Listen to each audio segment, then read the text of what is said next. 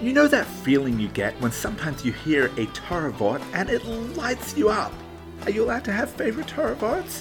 After all, it's all the wisdom of God, so how can some be more favorable than others?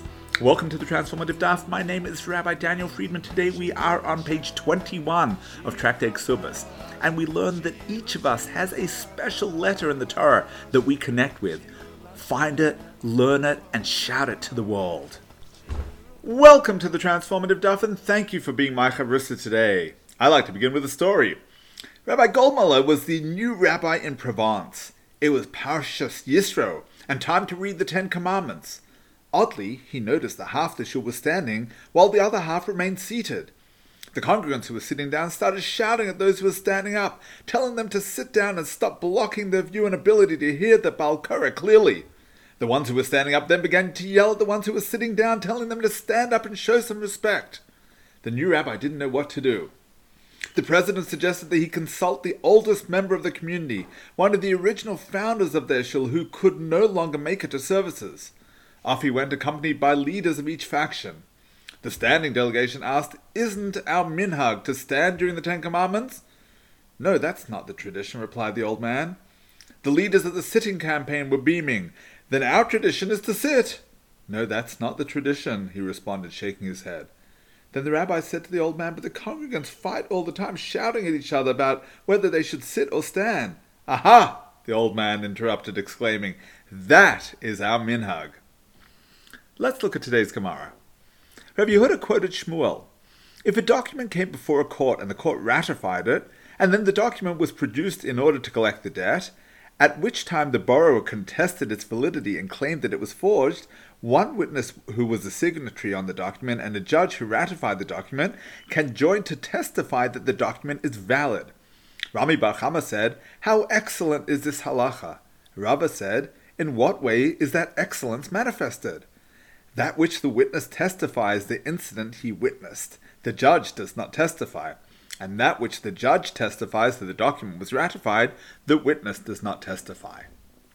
Let's analyze the Gemara. The Gemara is beautiful. Not only do we learn Torah from the teachings of our sages, but their day-to-day interactions provide a wealth of meaning about how we should conduct ourselves throughout our lives. Often, the fact that the Gemara records their reactions to a certain comment is incredibly insightful. A single phrase such as Rami Bar Chama's pleasure upon learning the halacha about judges and witnesses joining their testimony to one another can capture the attention of our commentators and stir up a complex halachic discussion. In this case, Alibba de Hilchasa questions the sage's pleasure, noting that the Gemara and Eruvin suggest that one should not praise a particular halacha. Doing so implies that other halachas are not as pleasing. He suggests that a similar issue arises with selling aliyos in shul. The Kitzur Shalah writes that one should not announce that certain call-ups, such as the Ten Commandments, are special ones. That would lead the congregation to assume that the other parts of the Torah are not special. That's why many Ashkenazim are surprised if they happen to be in a Sephardic synagogue and the congregants remain seated. And Sephardim are just as confused when Ashkenazim stand up for the Ten Commandments. The issue arises, of course, because there's no concept in Judaism called the Ten Commandments. We have 613. The so-called Big Ten are not actually commandments, but correctly termed the Aseres Hadibros, the 10 declarations. In temple times, we would recite these faith affirmations on a daily basis. But then the heretics arose and claimed that they were the 10 most important mitzvahs. And so in order to clarify the matter, the sages decided to end the daily recital. That's why many authorities are wary of the practice of standing for the reading of the Ten Commandments in shul, hence the general Sephardic practice not to.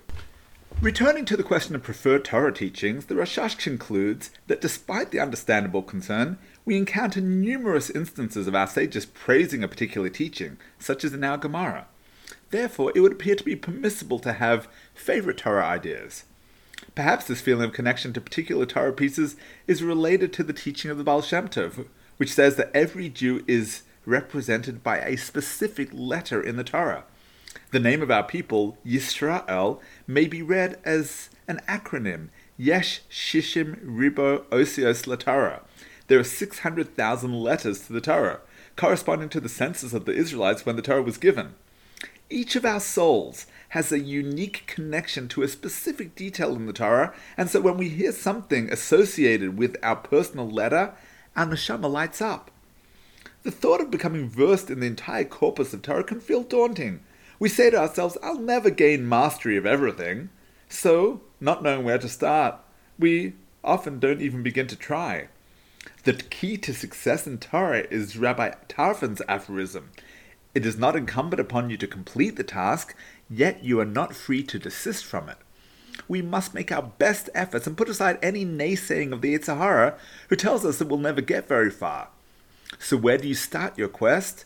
The easiest place to jump in is the place that you enjoy the most.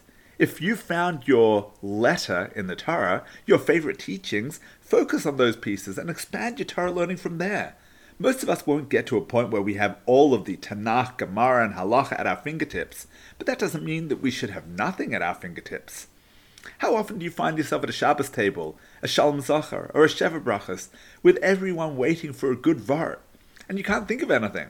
The trick to having that vort at your fingertips is to have some favorites. You might be learning Torah on a regular basis, but you need to find some special teachings that really speak to you and get you excited.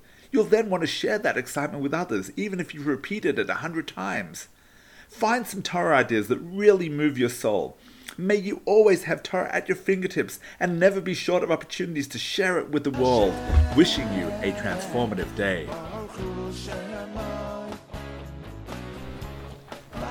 Thank you for tuning into the Transformative Daf podcast with Rabbi Daniel Friedman. Whether you've been doing Daf Yomi for years or you're not quite ready to commit but want to be part of the Daf Yomi global movement, there's something in the Transformative Daf for everyone. It's about joining the conversation. It's about talking over the Daf with your family, your friends, your colleagues. It means never being short of a discussion starter or a meaningful Dvar Torah.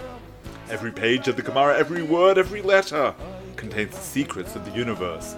To achieving a life of simcha and purpose, transform your life today. The Transformative Daf is published by Mosaica Press and available at all good Jewish bookstores and online from mosaicapress.com. Thank you, The Transformative Daf.